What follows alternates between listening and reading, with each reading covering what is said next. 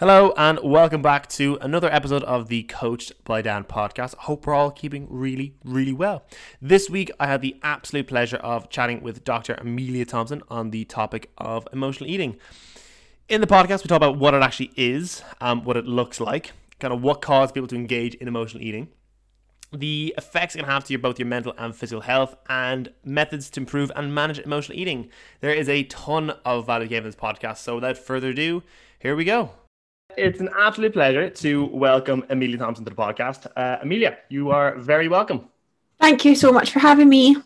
For those unaware of who Emilia Thompson is, do you want to let everyone know kind of who you are and what it is you do?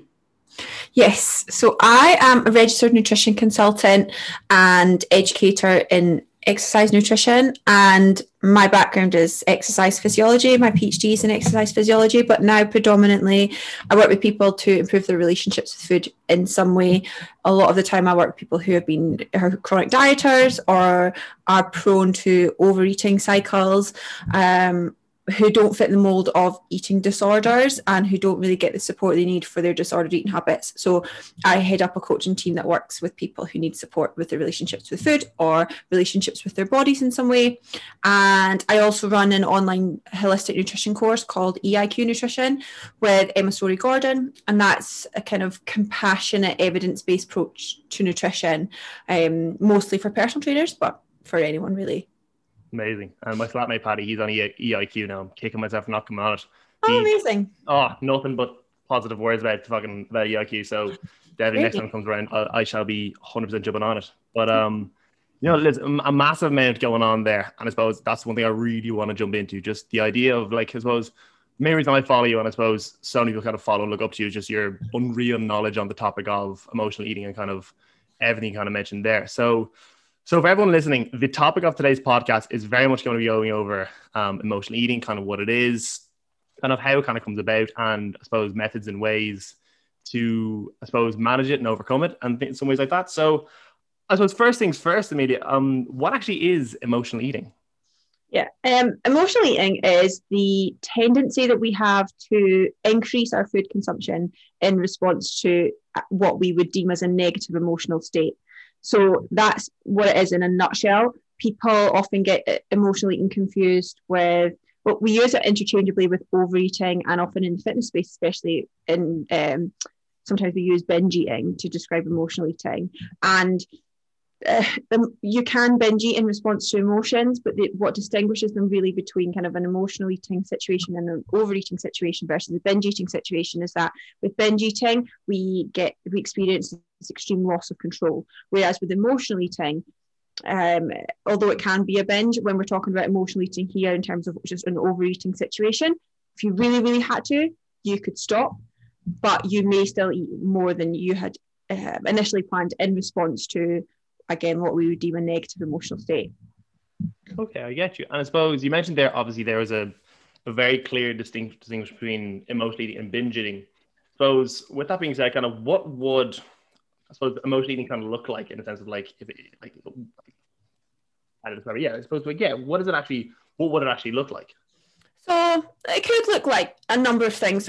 On the surface level, we could say, for example, say you had a fight with your partner and you were really pissed off and they left the house, and then you went straight for the dairy milk in the fridge, for example. That would be emotional eating. Regardless of how much you ate, you maybe are not hungry, but you feel a certain way, and so you reach for food to provide you some sort of comfort.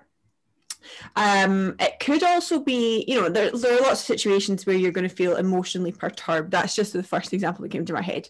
It could also be, for example, if you are feeling overwhelmed at work, or you're chronically overwhelmed at work and chronically kind of on edge at work, and you find, for example, that you're consistently eating and snacking at work even though you're not hungry. It could well be boredom, but it could also be potentially emotional eating in response to that kind of chronic underlying feeling. But you also can experience emotional eating from a sense that you don't necessarily know what you're responding to. So what I mean by that is, have you heard of Maslow's hierarchy of needs? Have you heard of that before? No, I haven't. Okay, so basically that's like a hierarchy of what we would deem our basic physiological needs. So it starts at the bottom, it's like a pyramid, and it starts at the bottom with things like food, shelter, water, etc.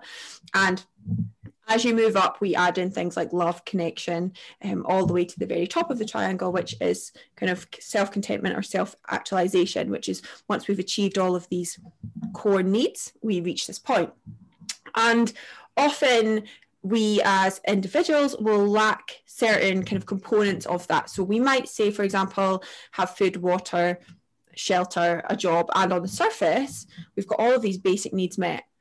But as you move up, you might find that someone is chronically lonely or they chronically feel disconnected. And that can feel like an unmet need. And it's not always the easiest thing to recognize in yourself. But if you chronically feel disconnected and you aren't actually actively recognizing that feeling of being disconnected, you might find that you're chronically overeating. And on the surface, you might say, well, everything's fine. Nothing's triggered me today. But actually, it's because of this underlying, I guess, emotion that we have that we're not necessarily recognizing, and that can lead to eating as well, emotional eating as well. So it's really easy to think of it as just, oh, I got into a fight with someone and a comfort ate. But there is more to it, more to it than that. Yeah, I get you. I think what you mentioned there is it's kind of like it's one of the things where it's kind of like, you know, it can be someone's normal without them kind of realizing it. It could just be so much going on in the background that their normal is just feeling that stress or feeling, you know, be it work, whatever it is, kind of, if they have a job, they just fucking, there's mad stress in day in, day out, Monday to Friday. And it's just always their same reaction is just food or however kind of way, you know, like from their point of view, it's like, yeah, this is just normal, it's how I am. But without realizing kind of, they are just kind of, you know, going to food from that point of view. Mm-hmm. So with that being said, like what, like, is it like obviously like it's not ideal, but like what kind of complications could that cause? I suppose, like we're looking from a health point of view, obviously from mental health point of view, from a physical health point of view, what are some kind of potential kind of negative outcomes, I suppose, that could come from, so it's not even it itself, but like not recognizing that it is in fact happening? I mean, the first thing to say is emotional eating is absolutely okay. And I think that's the first thing to normalize to some degree. Emotional eating is fine as long as it's not your only coping strategy. So I emotionally eat, but I also journal and I also speak to friends. And as long as it's not your only go-to, it's really important that we're not saying you should never be overeating. That's quite normal.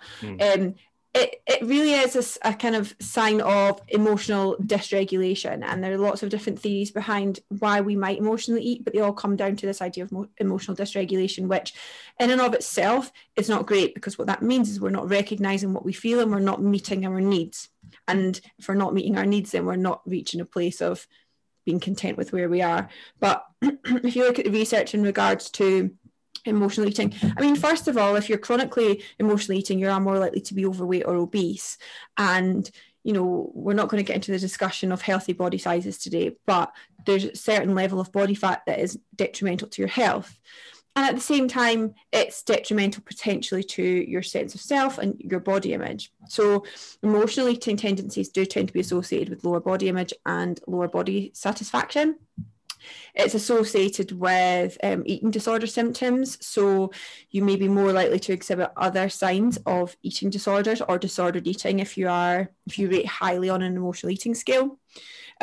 It's associated with poor physical outcomes, like I said, with obesity, but potentially other physical outcomes. If we're really going into the nitty-gritty, if you think if someone is chronically eating sugary foods, for example, emotionally, then the impact that may well have on their dental health.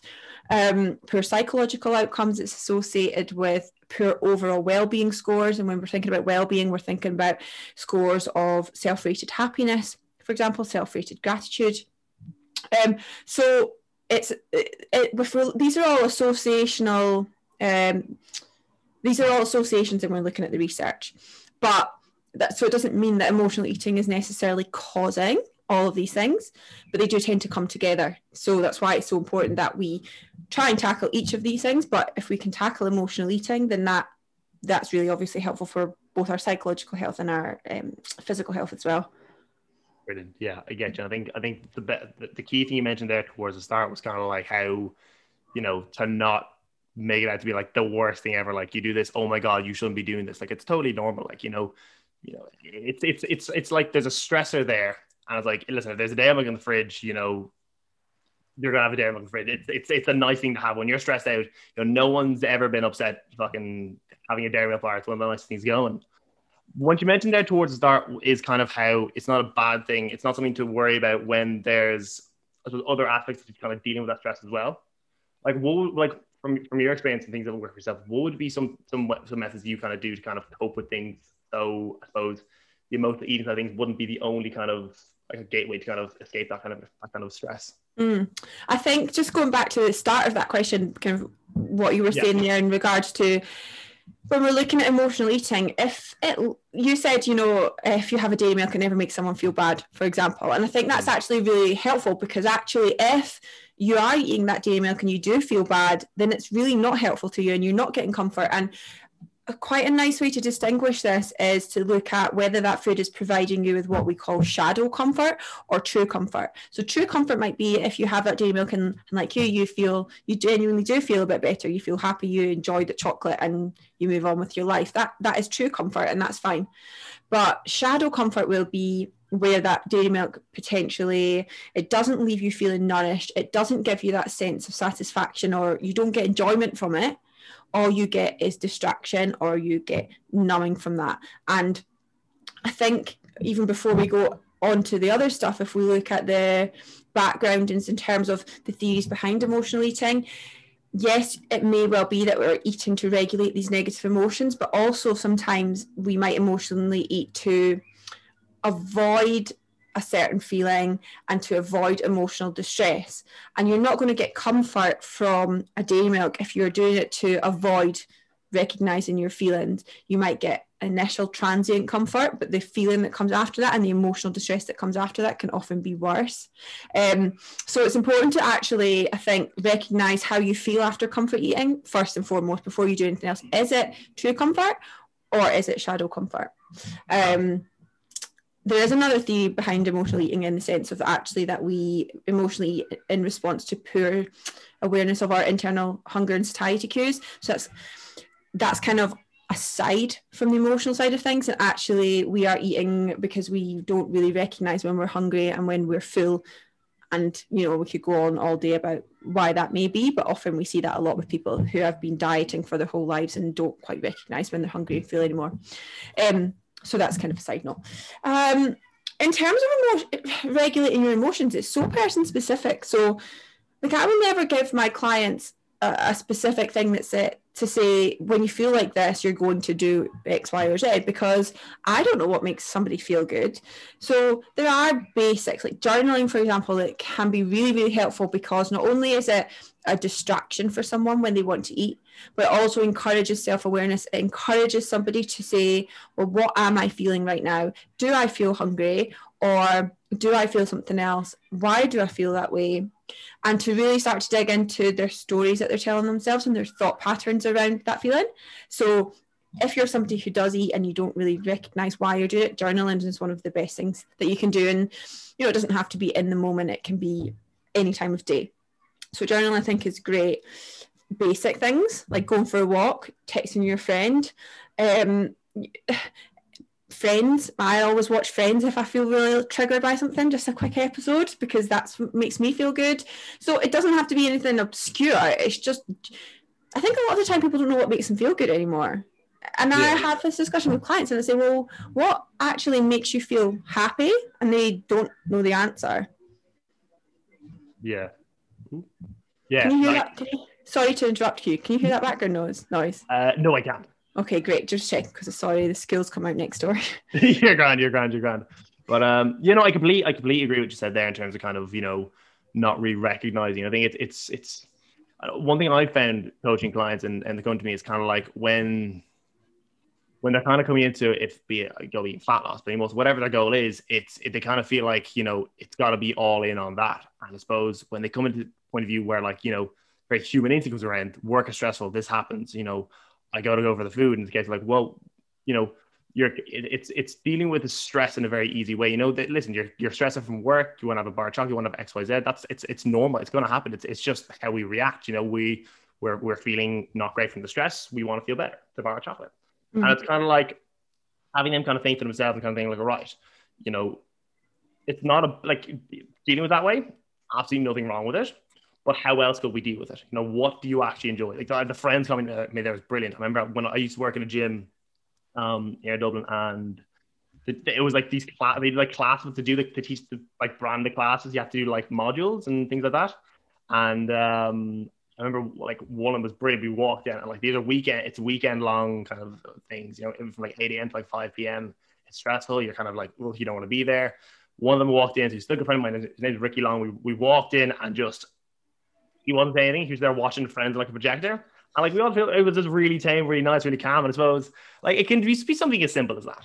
You know, kind of way, like, you know, if you're feeling really stressed out, okay, cool. What do you actually enjoy? You know, I live really close to the sea. I'll hop in the car, go for a swim. That's just my go-to. That's how I just chill out and wind.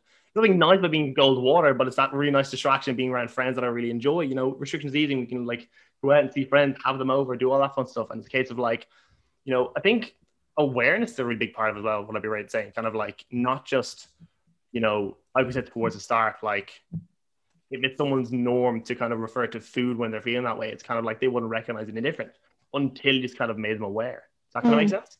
Yeah, I think one thing that could be really useful is saying, rather than, you know, that feeling you get when just before you're about to eat, before you're about to emotionally eat, rather than using that as a sign that says, right, that means I need to eat now, you can say, right, that feeling is a sign that my body, like that I need to listen to what I'm feeling, or that is a sign that I need to go for a walk or something, rather than, you know, it's like you're building a new kind of mental pathway. So, you know, up until this point, that feeling led to you overeating, right? Well, let's think, or emotional eating. Let's think, right, what can we put in place as an alternative in advance so that feeling is now associated with doing a more fruitful task that's actually going to be helpful. But it takes a lot of kind of self-training, and it takes forward planning. And because everyone knows that when you get initially triggered, you go to the food like that. You don't sit there and think, oh, I'm going to emotionally eat 2 squares of dairy milk, and you just don't have that pause. So it's often about thinking in advance, well, I know that these are my triggers, and identifying those, and then saying in advance, like, well, what makes me feel good in those moments? And next time I feel that way, that's what I'm going to put into place, rather than just simply going to the dairy milk in the fridge. Yeah, and I love that. It's something I used to do personally. I remember, like, just, you know, emotionally, me anyway, it was never like a massive issue, but it was something like, I remember just kind of like hearing about it. Like, it was a thing that I was kind of doing, but not recognizing it was a thing, you know? And it was only until I kind of heard the term emotional eating, I was like, oh, hang on a minute. Like, you kind of recognize, you kind of catch yourself out doing, oh, hang on, I've actually just, you know, be it work, be it something's been said to me, you know, I've actually gone for this, not because I'm hungry, not because I want a treat or anything, it's more so a case of just how I'm dealing with it, you know? And it was, for me anyway, something as simple as kind of being, I was saying to myself, like, you are doing this because of this. Do you need to? Like, is it absolutely necessary? Was enough for me to be like, actually, do you know what? No, actually, I don't. You know, that kind of way. And it's that idea of kind of like just reassociating that kind of feeling. Like, instead of like, you know, if I'm about to have like if I'm here about to go to the fridge and demolish like one of those like family. Yeah, I think dairy milk, like the chocolate bar I've used for this podcast. Yeah, like a family size dairy milk. It's kind of like, right, okay, I'm about to do that. Let's just do something else. It's kind of like it's like the more and more you do something, the more likely this to happen. So it's kind of like whenever, if like say, I don't know, maybe a few months down the line, you know, that same feeling comes again from work, the same trigger happens, I'll by default maybe go for that walk I did before, or hop in the car, go for a swim, kind of just reassociate that feeling that would have led to emotional eating with some other kind of means of managing that stress. Yeah, and one of the other issues is that we're not great in terms of our emotional literacy in general these days. We don't really recognize when we feel things. We say we feel anxious, we feel sad, and we feel happy, or we're fine. A lot of us are fine, but there's nothing beyond that.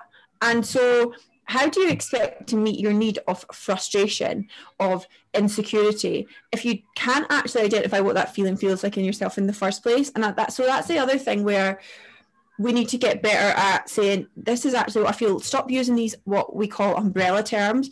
Anxiety is such an umbrella term for all of these different emotions, but you would meet each of these emotions in a different way. You meet envious and frustration and, I don't know, pissed off, you will meet all of those three things in different ways. But if you're just saying, well, I'm anxious, I need to do something when I feel anxious, you're not going to meet those needs. So I think as well, journaling can be really helpful for this. But actually, when you feel a certain way, start getting used to saying, I feel X, Y, and Z. And this is actually something that I use with clients who have children, where they do like a feelings check every day. And it doesn't have to be a bad feelings check. It can be just once a day, they say, name one word you're feeling. And encouraging that use of just different language to really start to figure out, this is actually what I feel, and this is how this manifests in my body, and this is how this feels. I think that's what we're really lacking. So I recommend that everyone starts to do that, whether it's with themselves or with their families or with their friends. Me and my friends are always like, it's fine, everything's fine, but that's not necessarily helpful. Yeah, no, I think everyone. How are you? Fine, brilliant. It's just so like, and like it's to be honest, it's not something I really thought about up until now. It's kind of like, you know, we'll say like, you know, if it's not fine, it's I'm anxious, I'm stressed, and this and that, but it's not very like exact. Does that make sense? Yeah. And it's like anything, when there's any amount of vagueness or cloudiness around the subject, you know, it's not going to be dealt with as well. It's like, you know, like anyone that's like a client wants me, what's your goal? I want to lose weight. It's kind of like, well, it's not giving me a huge amount to work with. Like, it's like you keep digging and kind of find more information to make it, you know, however you're coaching them, that's tailored towards them. So yeah, no, I genuinely never thought about it that way. It's kind of like, it makes like a lot more sense. So thank you for that. Well, I'm glad. When it comes to like, we've spoken a lot about kind of methods and ways, I suppose, of managing emotional eating. Would there be any of the ways that we haven't mentioned, or you haven't mentioned even, I suppose, like managing methods of managing it that we haven't actually touched on yet? Yeah. So it's going to be person specific. I think one of the best things is we've sort of touched on it, but we haven't actually gone into it in any detail, is this implementation intentions. And I use these really regularly with clients because they basically involve putting a strategy in place beforehand for when the situation arises. So again, we have touched on this, but implementation intentions take the form of if, then. So it would be a sentence that says, if I feel, then I will do something else. Or if this happens, then I'll do something else. And there was a paper published in 2020, I think, and they looked at implementation intentions with binge eating specifically. And they used behavioral situations. So, for example, common triggers for people who emotionally eat is that it's when they're in-house on their own. So they had these kind of behavioral situations, and they also had these emotional situations. So if I feel stressed, then I'll tend to emotionally eat. And the way that they work is that you write these down for yourself. So think about your triggers, behavioral or emotional, and say, if I feel, or if this happens, and then put a strategy in place, then I will do X, Y, and Z. So find your own strategy and put that in place. So you have these sentences written out that says, if I feel this, then I will do this. And then rather than just simply writing it down, actually visualizing going through that process. So sit down in the morning and say, right, I'm visualizing myself being in the house on my own. I'm now visualizing myself taking myself for a walk, making myself this type of dinner, etc., etc. So that it starts to become ingrained in your brain, and visualizing, going through it 3 times, especially in this study specifically, they got people to go through it 3 times. And that's what I will do with my clients. So it becomes more normal. So people don't like it because it's work that you have to do in advance when you feel fine and you don't see a tangible outcome. But it's these types of repeated measures that can be really helpful when the time arises. Another thing on that same sort of note is practicing meditation, practicing mindfulness in some way is really, really helpful, because what that does is it allows you to be more in the moment. It allows you to be more present, and it allows you to respond rather than react. So when you are in the moment and something triggers you, rather than just immediately blowing off on one and reacting and then reaching for food, you can stop and you can say, okay, let's just take a breath. I'm going to focus, I'm going to be present. And it's much easier then to say, right, what do I actually need in this situation? And so again, getting people to, or asking people to meditate is not often the easiest thing, because people think that it's really hard work, and it's really hard because your brain kind of goes off on one all the time. It absolutely does, and that's totally normal. But it's, again, one of those practices you can put in place beforehand, so that when the situation arises, you're just better able to deal with it. So that's another thing I would suggest. I would also consider, I mean, there are lots of things. There's a technique called surf the urge. Have you heard of surfing the urge before? No. So surfing the urge basically means when we emotionally eat, or when we do other things like drink alcohol, online shop, etc., all of the other things that we use to quote unquote numb our feelings. Surfing the urge basically says, rather than escaping your feelings, you're going to sit with your feelings. And it's based on the premise that any cravings that you have, or those kind of desires that you have, will come and go in the as a wave would, and you are supposed to be surfing that wave. So the feeling that you get will increase over time. So you have to sit with it, notice the feeling in your body. So rather than saying, let's go with anxious, rather than saying, I feel really anxious right now, I'm going to go and do something else so I can't feel it, you say, okay, I notice myself feeling anxious right now. What does that feel like? How do my hands feel? How do my feet feel? How does my heart feel? You know, is my heart racing? Do I feel hot? Do I feel agitated? And it can be really, really difficult to do because you actively are sitting in that feeling, and that actually for some people can be too much. So people, for example, who have a lot of trauma, for example, that can be really, really difficult. But what it does is it just promotes awareness without engagement in any sort of impulsive behaviors, and it's a mindfulness-based stress tolerance strategy. So it is, the idea of mindfulness is that you are present and aware, and it's really, really difficult. So when the feeling hits, the idea is that you just sit with it. So you sit, like I say, notice the feelings in your body and give yourself half an hour. Say, right, if I still want this in half an hour, once I've focused on the craving, I've acknowledged where I experienced the craving, I've noticed this kind of peak of the craving, which is the peak of the wave, and then the craving will come back down. If after 30 minutes I still feel that I need to have this, then I will allow myself to have it. But I'm going to sit for this 30 minutes and really notice everything that comes up for me in that 30 minutes. And like I say, it is really, really tough, but it's a really good strategy because it teaches you, kind of helps to support you accepting. Like self-awareness and acceptance are two really key facets of mindfulness, but also some therapeutic models will focus very much on these two things too, to kind of manage cravings. So if that's something that you think you want to try, it's just called Surf the Urge, and you can look it up for if you want kind of really specific kind of breakdown of how you would go through that. So I would say that's a really useful technique as well. I'm trying to think off the top of my head.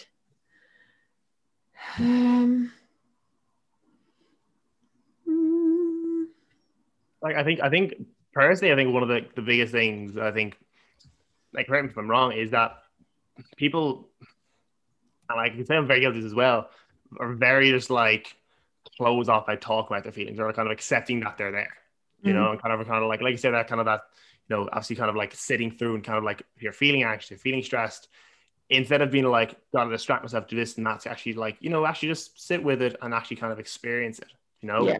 I think it's like people will feel, once kind of that this discomfort kind of sets in, it's kind of like, oh, I just get out, do something else. I want to be distracted now.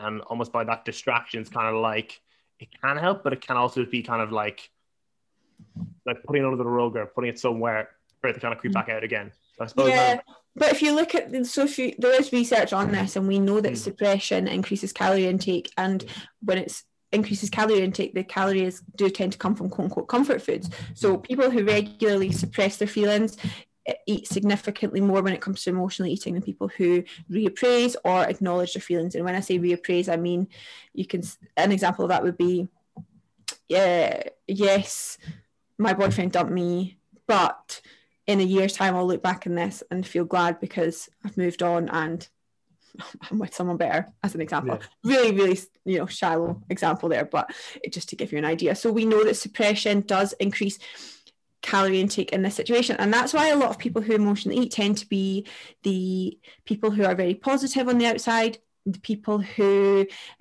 like to help other people, to quote unquote fix other people, that like to hold everything together for other people. as a result, they tend to be the people that don't acknowledge when they need help. They don't acknowledge they're not vulnerable in themselves, and they feel a sense of shame when they can't be really positive.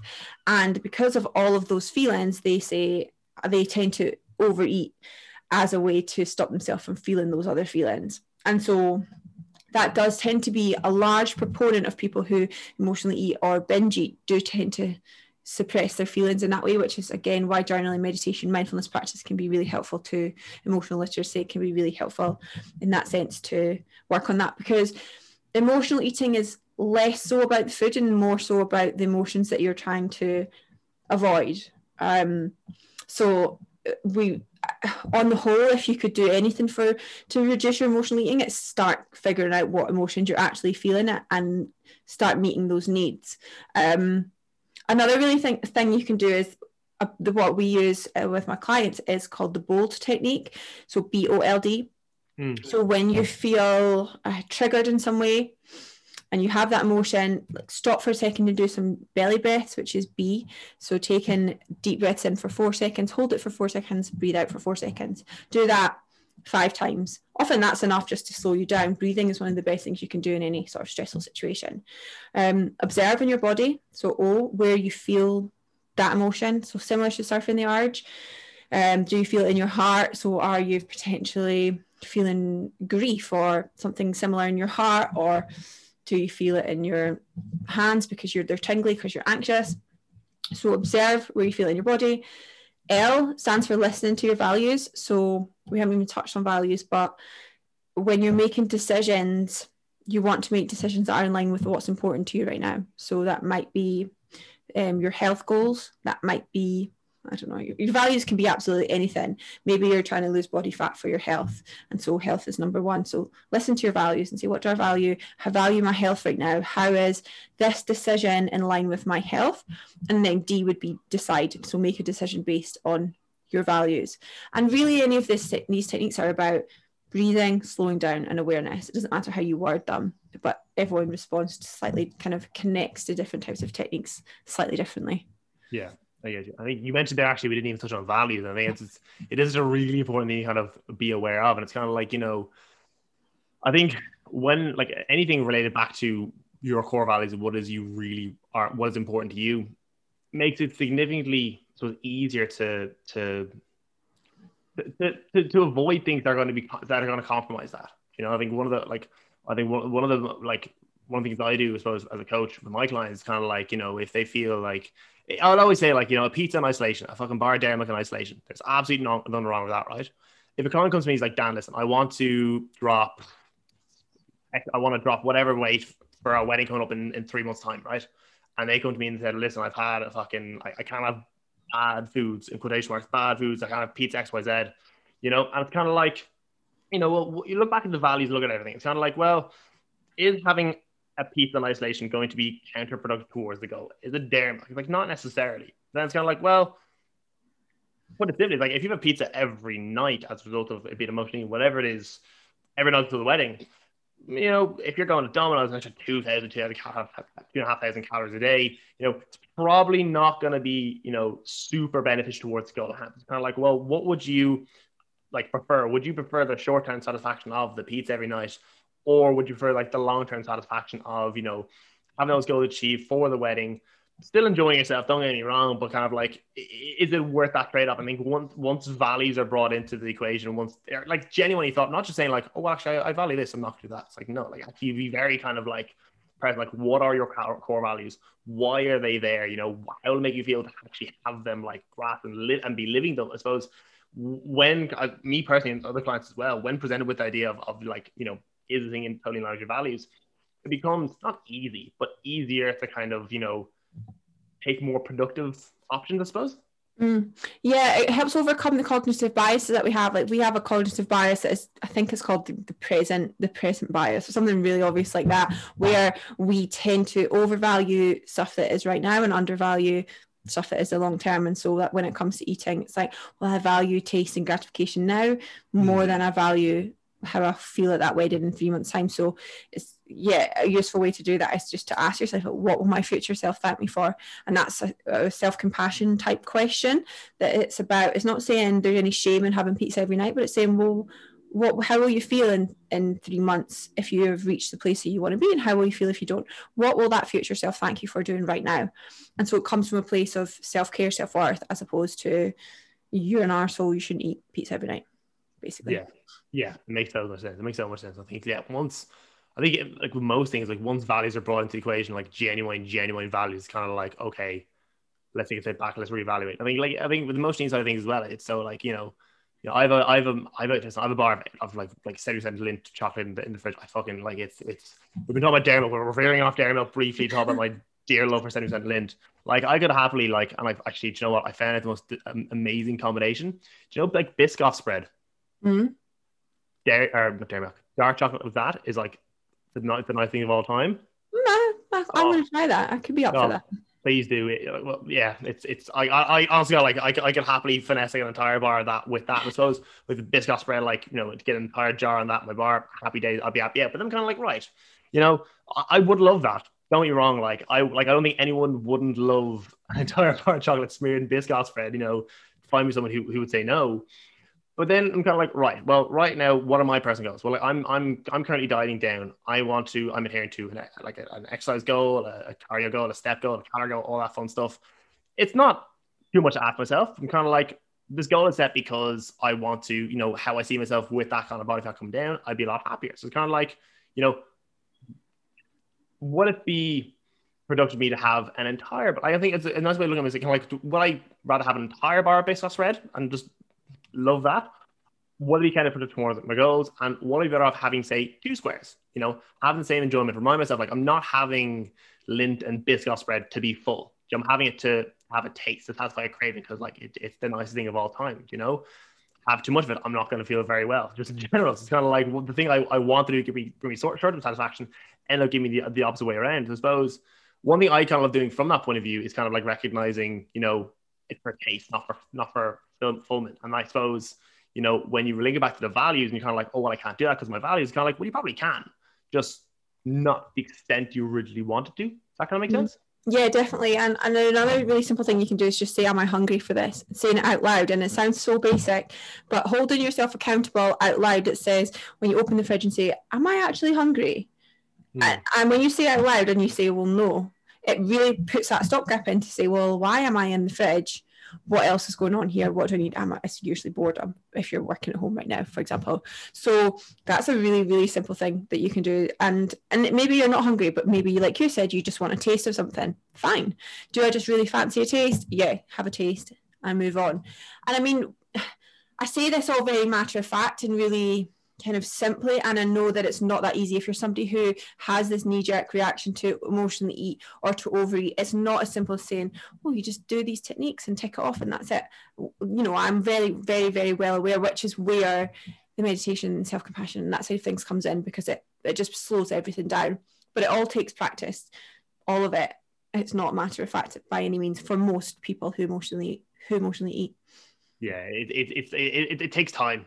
It's one of the things that's like all these techniques are phenomenal and they will help, but it's a case of like, don't look to do it once and then expect to be fucking sussed. It's like saying something like, Dan, listen, I've done one of these workouts. Why am I not shredded yet? It's kind of like, that's how it works. Take your time. It's something like, like almost kind of like, like I said there, by kind of, saying, or like you said there, like, I'm actually really hungry for this. Do I actually really want that? There are gonna be times that you open the fridge for the dairy milk or the Lindt or the Biscoff, whatever it is we're talking about, and you're gonna be like, oh, I actually want this, and after you're like, oh, I thought you kind of, you have it, and you're like, oh, I should have done that thing before. Like, it's like, we're all human, we're all gonna forget at some point. It's kind of like, when it does happen, it's like it'll happen again. It's like, once you do something once, the second time becomes a lot easier, and again and again and again. And I suppose that repetition end of things is just as important as the thing itself. Yeah, absolutely. Emilia, listen, that was absolutely phenomenal. I think there's a lot of value in that podcast there, not just for anyone listening, but for me as well. Like, genuinely, I've taken a lot from that. So thank you so much for coming on. I really appreciate that. For anyone who wants to follow you, work with you, all that fun stuff, where can they find you? The best place is my Instagram, really, which is Emilia Thompson PhD, or my website is emilia.fitness. Amazing. Emilia, once again, thank you so much for coming on the podcast, and to everyone listening. Hope you really enjoyed that. And I will see you all again next Friday. Thank you.